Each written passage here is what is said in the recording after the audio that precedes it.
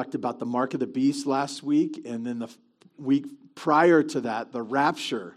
And so I just wanted to highlight that for you. How do you follow those things up? Well, you follow them up with the book of Romans, And there's a reason why.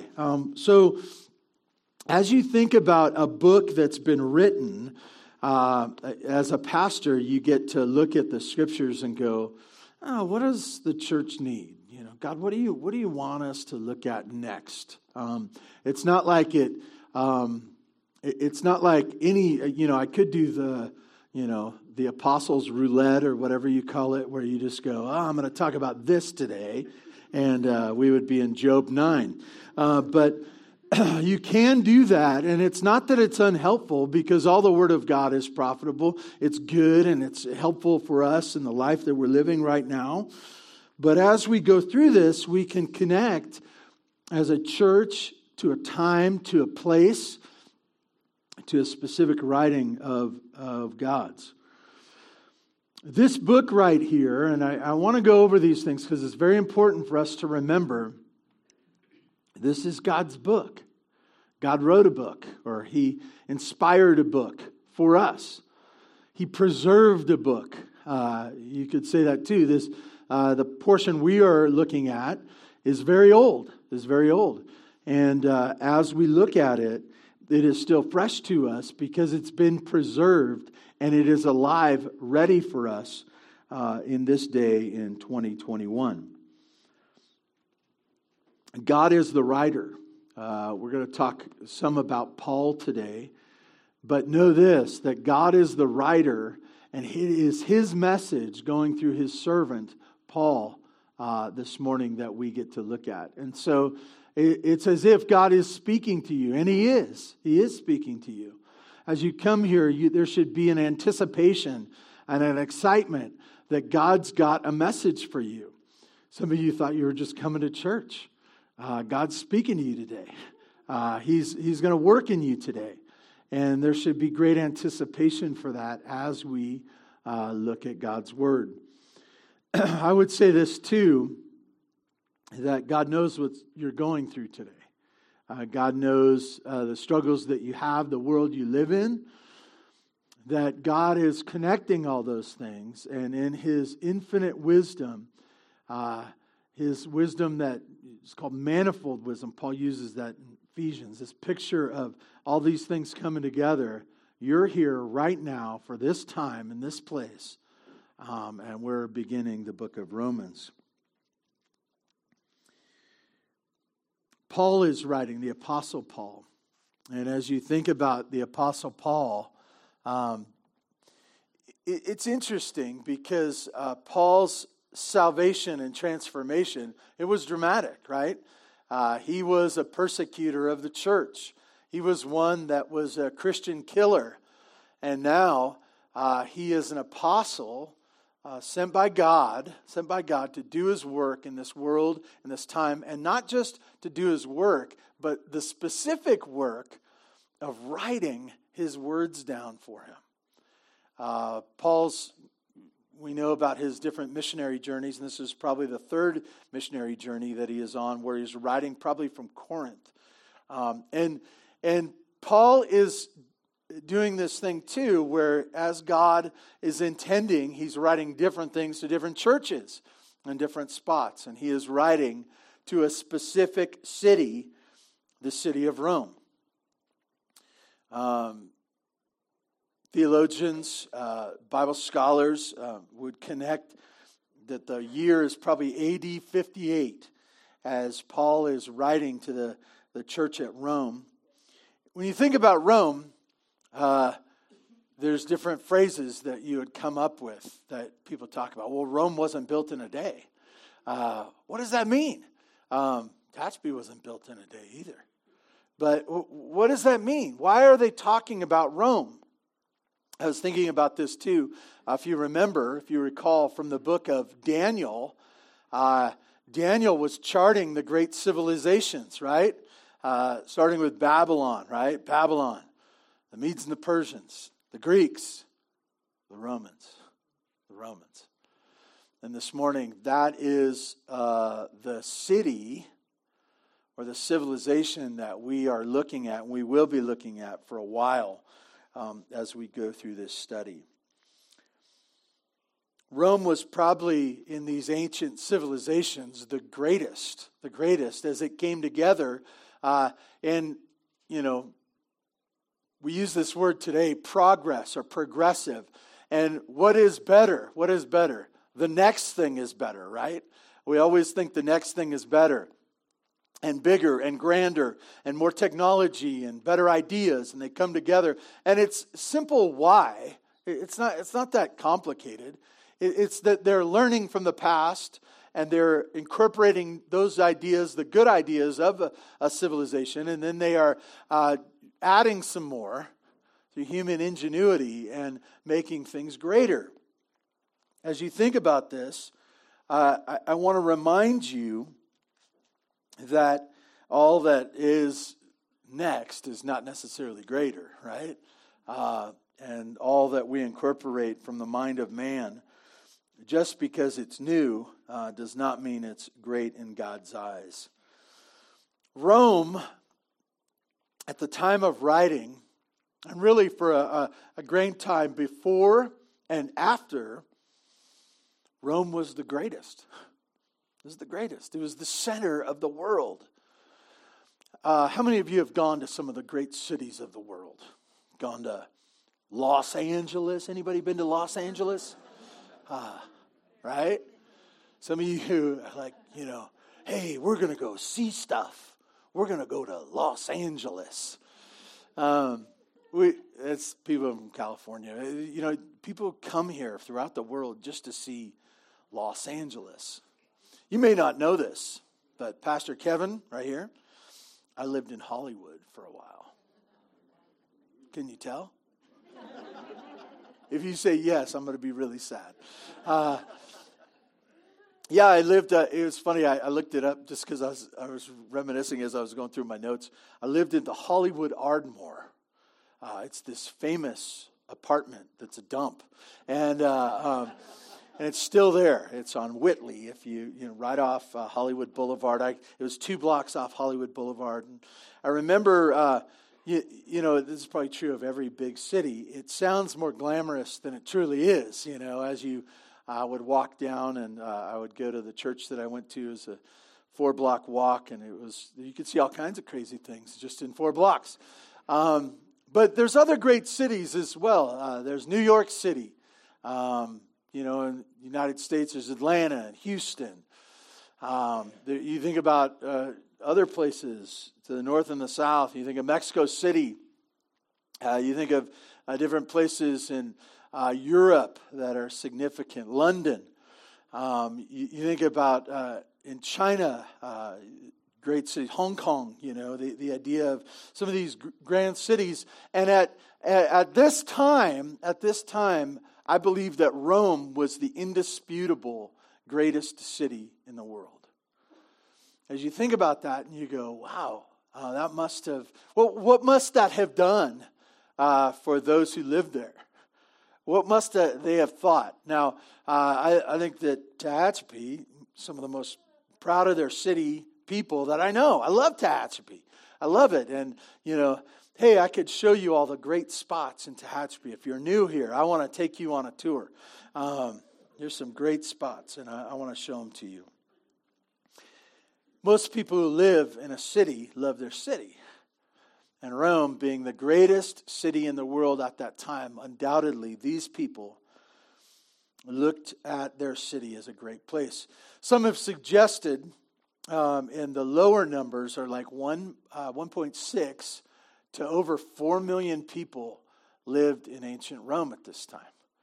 And you think about that and you go, that's a ton of people for a place that didn't have cars and didn't have subways and different places like that. That's a lot of people. And so you get this picture of probably the biggest and the greatest and the center of civilization.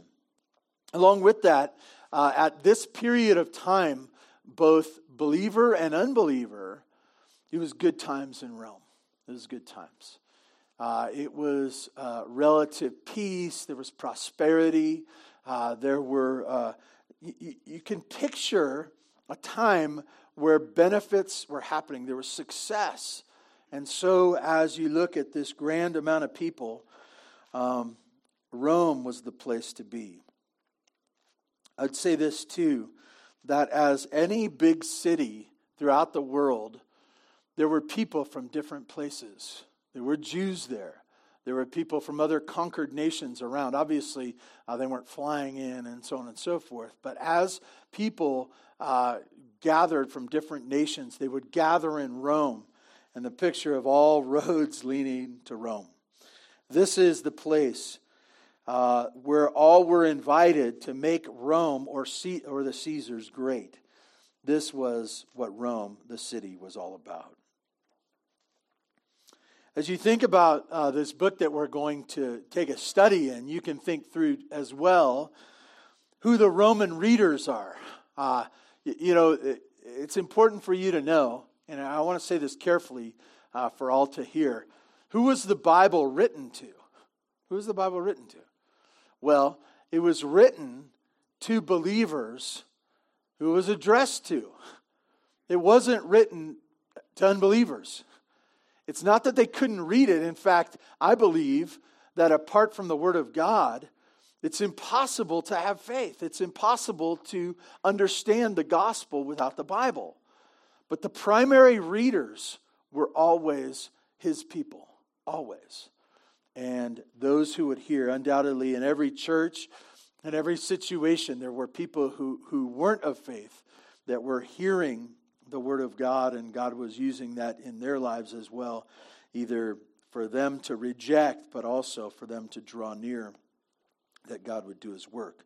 Well, who were these Roman readers? Well, they were, I would say it this way, they were Jews and everybody else. Jews and everybody else. And that's really the distinction in Scripture. We're going to see in our study this idea that there were Jews, God's people, ethnically, that had followed after the Old Testament, added some stuff and got astray. And then as Jesus came, as they heard the gospel, they responded in faith. But there were also everybody else. It was the other nations. There were people that were just Romans, and there were people from other conquered nations. And they gathered together in home churches throughout the city, this great city, the city of Rome. And so as you can picture, gatherings of churches in the city of Rome, gathering together. I say home churches. It wasn't really a philosophy as much it was just practical. It was the building they met in. For us, practically now, because of having cars and having the resources to do so, we have a building. There's nothing special about the building, nor is there anything special about your home. It's the meeting of God's people that matters most. And lastly, I'd say it like this. These Roman Christians were people, I don't want to say this in an eternal sense, but they were people up for grabs. And what I mean by that is, how many of you have lived in a big city? People in big cities think they're awesome. The mere fact that I told you I lived in Hollywood, I thought I was awesome. I think things were happening. What was always great, I was going to seminary at the time, and I had a couple of roommates, and we lived on the 4th floor of this building. And at night, we were too cheap to get the one with the balcony, but we had a ledge out our window, And I'd put my little barbecue out there, and I'd barbecue on the ledge. Dropped a few pieces of chicken down there. But anyways, when you open the window at night especially, stuff was happening. You could hear the cars going by. You could hear the 101 freeway, and you could hear people out on the streets yelling. I don't know why they were yelling. They were just yelling. At different times you could hear gunshots and helicopters, and And I remember thinking, man, there's stuff happening here. There's stuff going on. And you think to yourself, not necessarily what do I want or can I get it? It's like it's all out there. Everything I'd ever want could be out there. And all I have to do is go out and find it. I could go there and any option that I wanted was there. This is true of Rome as well. Whether it be sin, large cities always have a plethora of opportunity for sin. They have places you can go, both slums but also wealthy neighborhoods. They have places you can buy if you can find the right thing. It's all there. And this was true with the issues of faith or religions or following different people as well. In Rome, they had it all. And where does that leave the church as well as unbelievers? Up for grabs. Up for grabs. When we think about this in terms of our faith as we do with anything. What do you do when your dishwasher breaks? This isn't a joke. This is what you do. You buy a new one, right? You fix it or buy a new one. And then you start thinking in your mind, well, where do I need to go? Where do I need to go? And if you're in the city, you say, well, where can I go? You start Googling it or DuckDuckGoing it or whatever. You're looking for the spot and you're saying, I know this can be fixed. This is broke. I know this can be fixed. And so if I spend enough money and I make the right connection, I can get this fixed. There's a problem with that when it comes to the issues of faith. Because you'll be trading your ideas of faith and your following each and every day, right? You have a bad day. No, God didn't work today. God didn't work in my life today. So maybe I should start looking for something else. Maybe I should start trading what I thought I believed to some other's belief system. This was true in Rome. This was true in Rome. And the dangers for a Roman church in the midst of the city was that they would drift away and they'd forget the riches that are found in the gospel message, the gospel of Jesus Christ. I got good news for you today. Well, this same book that was written to these Roman church is for us here at Bear Valley Church. I'm not looking for a worldwide following here. I'm not really looking for a following as well. I'm trying to help you in this day and this time. Bear Valley Church. We live in a crazy world. And I say we do. We right here. Many of you are struggling with many different things. Many. Concerned about your jobs. Concerned about your kids. Concerned about your grandkids and great-grandkids. You're wondering what's going to happen next.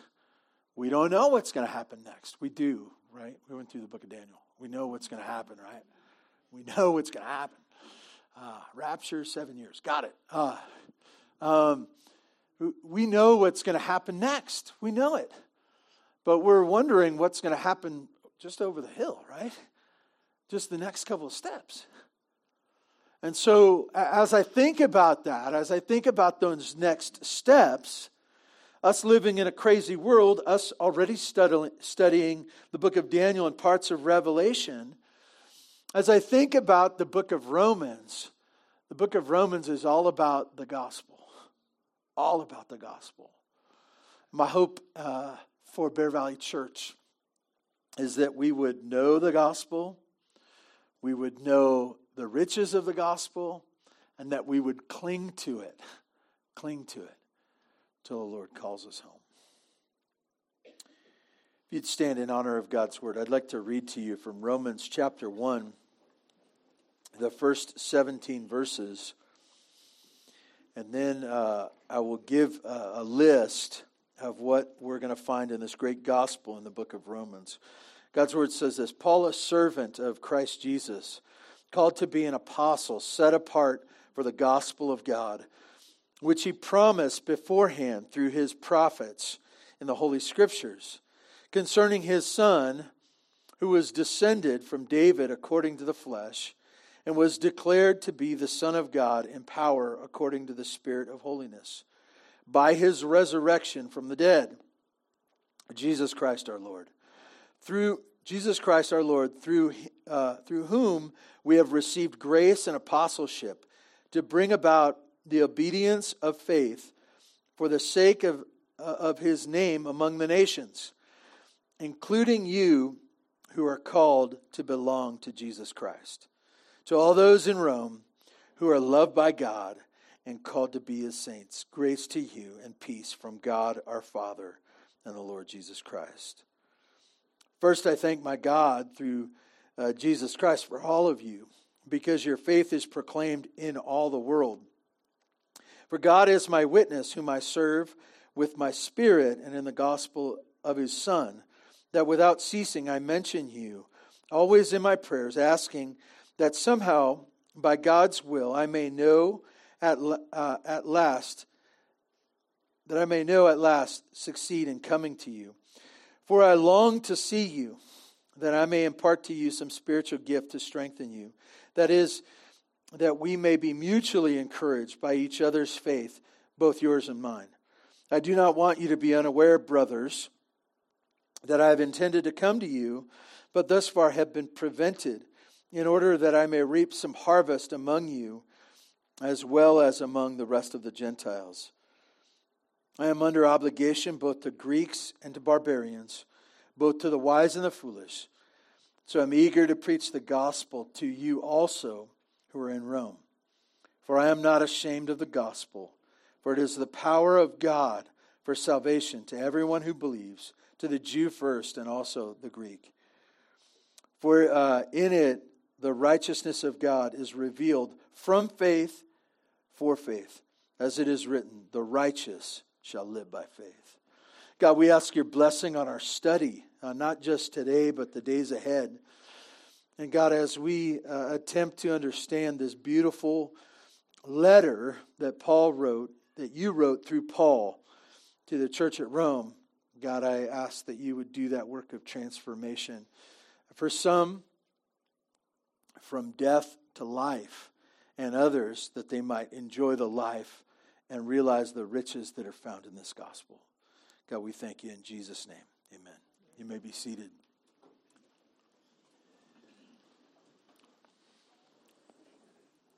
So now first of all, let me just look at verse 16 for a moment. And many, or most, I would say, see this verse is really the central theme to the book of Romans. And it's Paul, as he kind of suggests who he is and what these people mean to him, and talk a little bit about their faith. We're going to get this in the weeks to come. But then he makes this huge declaration in verse 16 that he is not ashamed of this one thing. Now, shame or embarrassment comes from many reasons. Share your most embarrassing moment. For some of us, you don't want to share, and others, we're just sorting out the many times we've been embarrassed and ranking them, right? But as Paul, as he thought about, I want to tell you that as someone who's a preacher, there's always the thought of embarrassment. Every week, every time, there's always the thought that, and you kind of go through this. First of all, most preachers say this: I don't want to embarrass myself. And then you got to walk yourself through it. Well, it's not really about you. It's you get embarrassed all the time, and it's just grow up, So, and then you say, well, I don't want to embarrass, my family, and it's not really about them either. But I don't want to bring shame to the Lord. Like, this is his message. in a different way, but have similar things. As the Apostle Paul wrote this down, he was just doing God's work. As you think about the different ways, different people God used, you think of prophets and pastors, all these things they're just kind of the postal workers, right? They're kind of the middlemen. And it's not about, the postal worker isn't supposed to improve upon the letter. The package is just supposed to get there, right? In one piece. I know it's UPS season coming up. That might be interesting this year, huh? Anyways, we won't get into that. What was I talking about again? Ashamed of the gospel. So there's many ways to be ashamed, but Paul, as he looked at his message that he was going to share and he was going to bring and was going to, in many ways, reiterate to these Roman churches and anyone who would listen, is that I'm not ashamed of this message. I'm not embarrassed about it. Why? There's a reason, and it's found, and we're going to go over this again, but just briefly, Paul says, I'm not ashamed of this good news message. Why? Well, it's because it's good news, right? As you bring something, there's a sense where the postal work, I don't know if you've ever thanked the UPS guy. You're so excited, you get all those tracking numbers and everything like that. You're following it like, it's like Santa's sleigh, it comes from, they don't, anyways. But you say, oh, it's in this town. It's in this, oh, it's coming closer. It's out for delivery right now. I'm so excited. And then they come and you're sitting on the porch just going, what can Brown do for you? But you're so excited. Why? Because you're getting something that you wanted. And as you think about the gospel, as you think about the message that we're going to talk about, it's a great message. There's no reason to be ashamed. What if people hate you for it? Who cares? It's still a great message. In fact, if people would hate you to your face, they would even beat you. Say, I never want you to speak of that again. You can say to yourself, but why wouldn't you? It's the greatest message in the world for me, but for you. I got the best thing in the world. Oh, I hate you for it. No, you don't understand. It's the greatest message. And as Paul looked at the message of the gospel, he says, I'm not ashamed. Why would I be ashamed? It's not a message even of courage that Paul is sharing. He's saying the worth of the gospel is nothing to be ashamed about. And I would suggest this, if we're ashamed of the gospel, maybe we don't understand its worth. Maybe we need to study the book of Romans or something. Because we need to know more about the riches that are found here. So you have in verse 16, he's not ashamed of the gospel. It's power of God for salvation. I'll just tack on that one word, salvation. What is the gospel? Why is it good news? Why is it not to be ashamed of? It's power for transformation, but this one thing, it takes a dead person in their sin, a lost person. And by the way, some of you are thinking, is he talking to me? Yeah, I am talking to you. But I'm talking to the person next to you as well. It takes a person dead in their sins and makes them alive in Christ forever. That's good news. That's good news. And so as he connects this, he says, this message, I'm not ashamed of it. Why? Because it's a good news message. It's power to transform. Transform for what? Transform a person from being dead in their sins to being alive forever.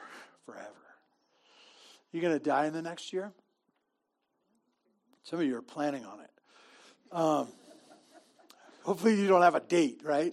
I feel like it's going to happen this day. I want to tell you, you shouldn't be afraid to die. You should not be afraid to die. Because you don't have to be. Because there's a good news message that will make you, it's not that you won't die, you won't experience pain. It's not that bad stuff won't happen. It's that eternally your soul will be secure with Jesus. That's good news. And so you don't have to worry about viruses and vaccines and shedding and whatever else you're worried about. Tornadoes, Chinese invasions, zombie apocalypse, anything. You don't need to be worried about anything. If your soul is secure with Jesus, you don't need to be worried about cancer. I spoke with a man yesterday. I bumped into him and, hadn't seen him in a long time, and he talked about his life and his health, and says it's terminal. And I stop the presses. You need to know that your sins are forgiven in Jesus. Forget about everything else. Nothing else is important. But once your soul is secure in Jesus, you can handle any day after that. This is why Paul wrote this, and just exciting. And I just want to I'll tell you just briefly off the notes. The book of Romans is all about the gospel. It's all about the gospel. And it's going to reiterate over and over and over again different ways to think about it, different implications and starts and stops. And it's long. But it's meant to be that way. It's meant to be that way. So God's people would know what it is, his gospel, God's gospel for us, written through Paul. I want to give you a list, and then we'll be done. I'll try not to, I know I've been going long. Some of you with attention deficits have been struggling.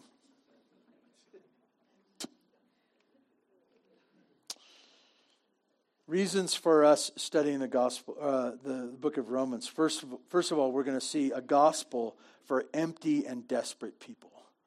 A gospel for empty and desperate people. Funny thing about being in the city, it's deadening to your senses. I remember when I lived in Hollywood, sometimes we didn't have anything to do. We would just go walk around on Hollywood Boulevard. Friends came over, we would go take them down there, and we'd walk around and we'd see if we can find any weird people or anything like that. We were successful every time. And you go down there and it's deadening. And what I mean by that is this. It feels like things are happening. That life is going on. You can see cars and people and loud music and people talking and crowds. You can see it all. But there's an emptiness. You feel like things are living, but you know they're not. And this is a difficult problem in the human condition. It doesn't matter if you're in the country or if you're in the city. What we find in the Scripture is a gospel for empty and desperate people. Empty and desperate people. I say desperate too, because just like they're empty in the quietness of their own soul, they know that there's nothing going on. But there's a desperation to that too. I really feel like the older you get, the more desperate you get in this. Because you say, well, I've tried this and that. And I just keep getting new things and trying them. And maybe the next thing will be, and there's a sense of like desperation. When will I find it? I want to tell you, we're going to find good news for empty and desperate people.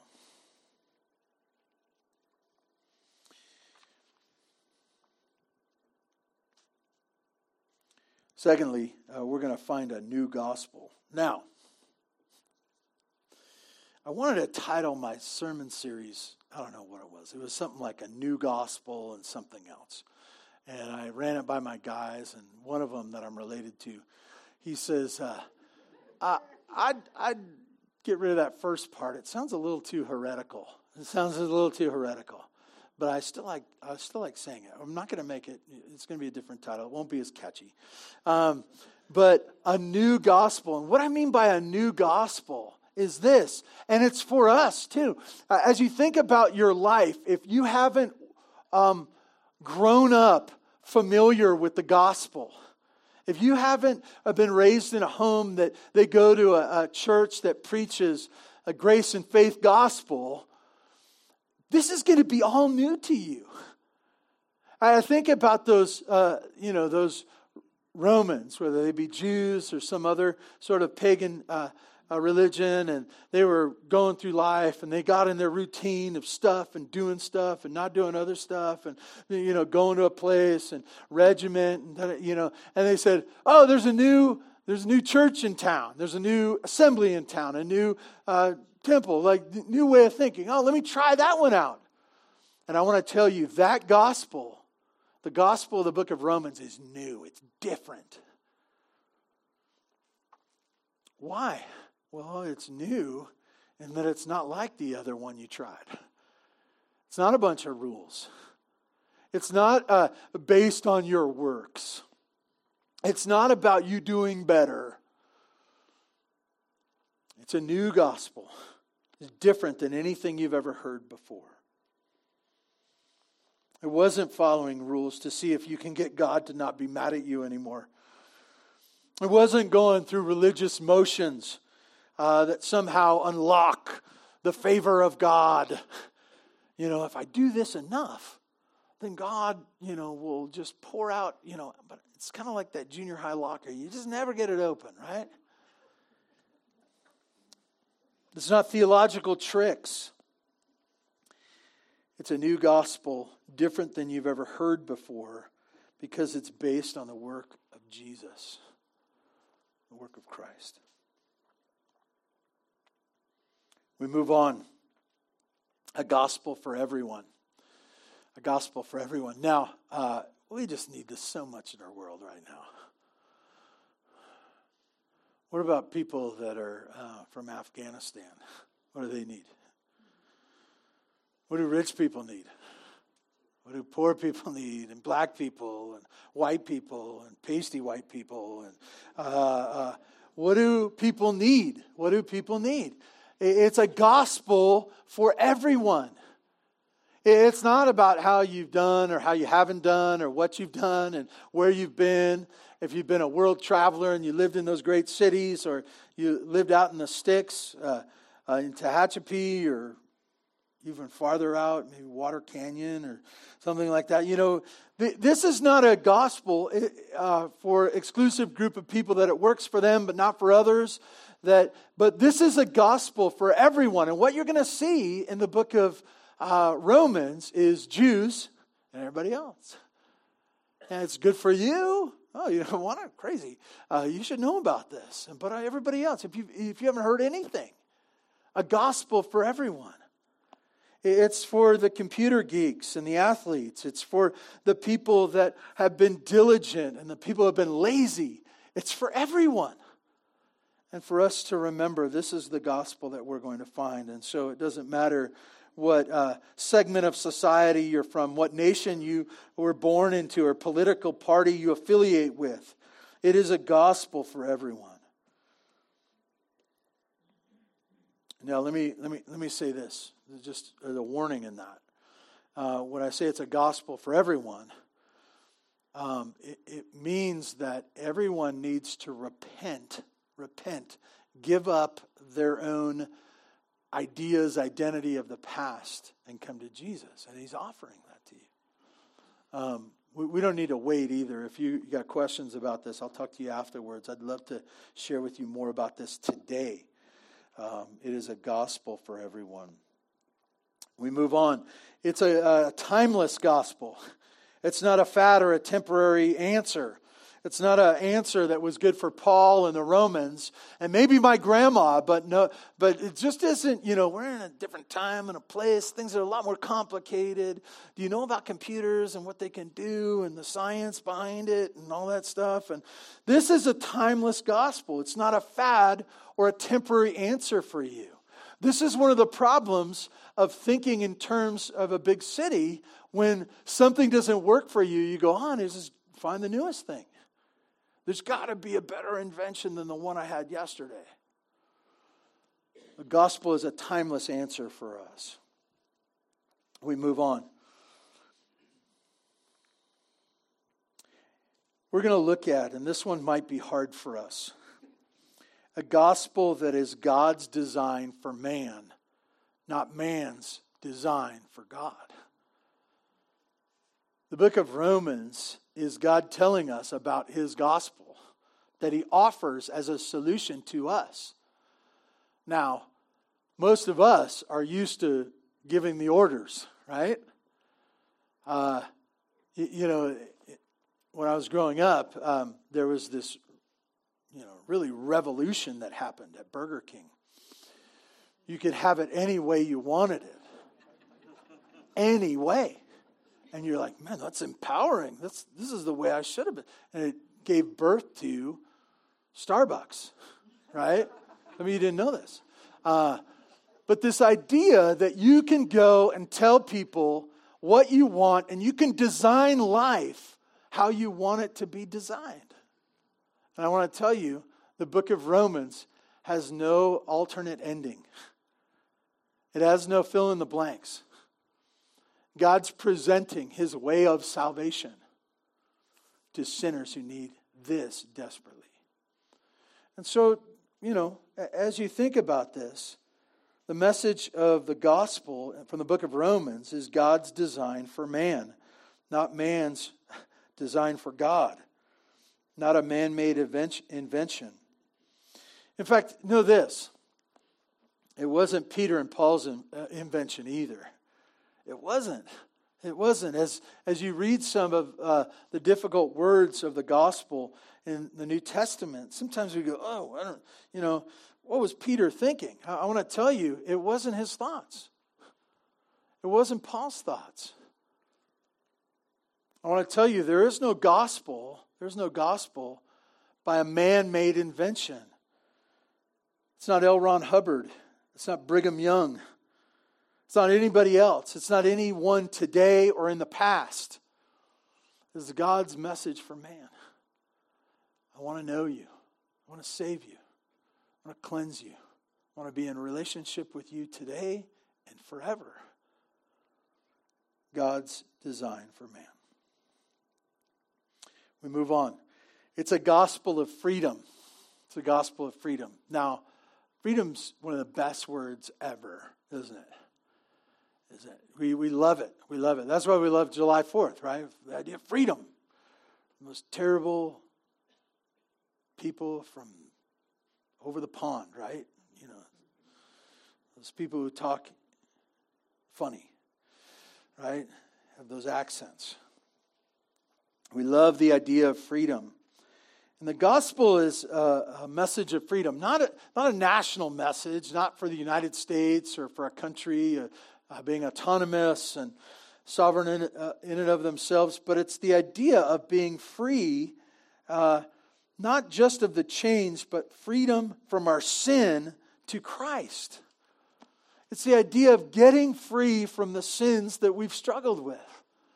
And it's this idea that God wants to change us, transform us, not allow us to be stuck where we are. Freedom comes from the gospel of Jesus Christ. We will also find a gospel of freedom, but also a gospel that is superior to all others. As the readers looked around the city that had everything, right? The city that had people and ideas and thoughts from all around the world. The people that had options and ideas and were the greatest in the world. There wasn't a place where you could find greater things if you lived in Rome. You were the spot. But what you're going to find in the book of Romans is a superior gospel. And I don't say that in a sense of votes, Who's the best? Well, whoever voted, we're going to vote on who's the best, And the one who gets the most votes wins. That's not the book of Romans. as he shows the gospel, the truth claims about the gospel, the ideas and the details of what Christ did on behalf of dead sinners, you're going to see it and you're going to say, this is better than anything I'd ever heard of before, you know? And as the Romans would have looked at what Paul wrote for them, God wrote to them, they would have said, this is greater than anything I can find out there. It's superior.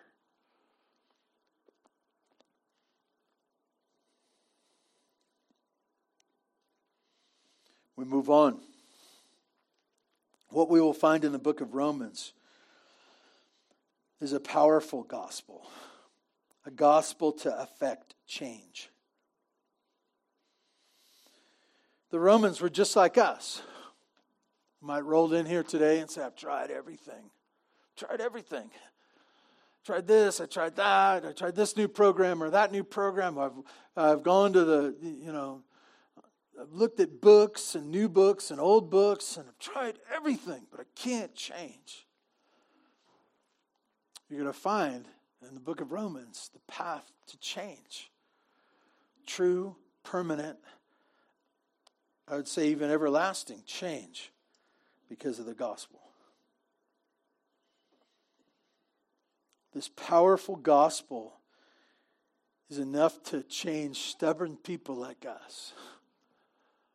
Stubborn, and some of us are stubborn, and others of us are weak, but it really just comes out as being stubborn, but we're really weak, and this idea that we're stuck in sin. The book of Romans shows us how to change. The change that happens because of what Jesus did. Two more.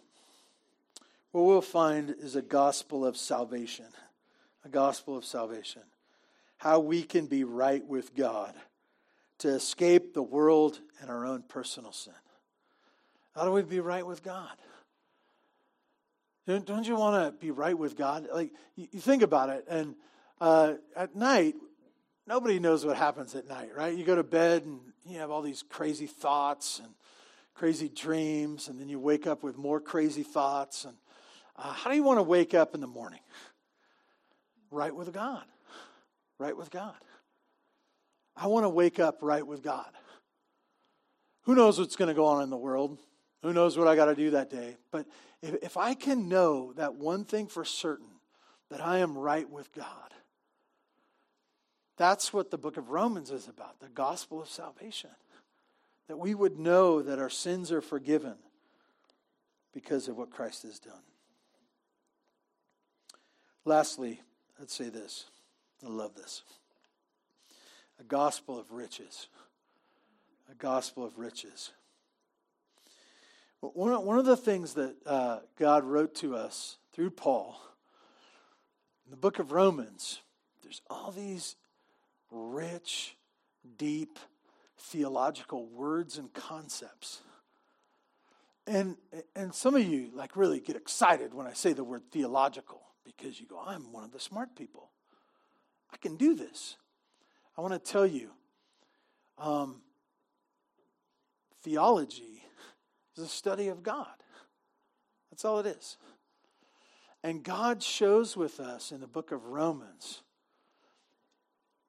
riches that we would have if we have a relationship with Him. It's not about us being smart enough. It's the beauty of God revealing Himself and His riches that He's found in relationship, that you can find in relationship with Him. It's hard because sometimes we look at riches and we go, riches have everything to do with what is in my bank account, what my house looks like, what's in my garage, whether the sun's shining or the sun's not shining. Like that's riches in our minds sometimes. But God wants to reveal to us, He says, I got riches that you don't even know anything about. And it's greater than you can ever imagine. And so one of my desires as we go through the book of Romans is to stop on some of these words, to circle them, to try to understand them as best we can with our human minds, that we might rejoice the riches that we have because of Jesus. God, thank you for this morning, the blessing of being able to start a study like this. God, we ask that you would bless it according to your riches, that we might know. Enlarge our hearts that we might be able to comprehend. God, make us thirsty for this. Even as we might be able to see bankruptcy in the world, may we find the riches that are found in Jesus.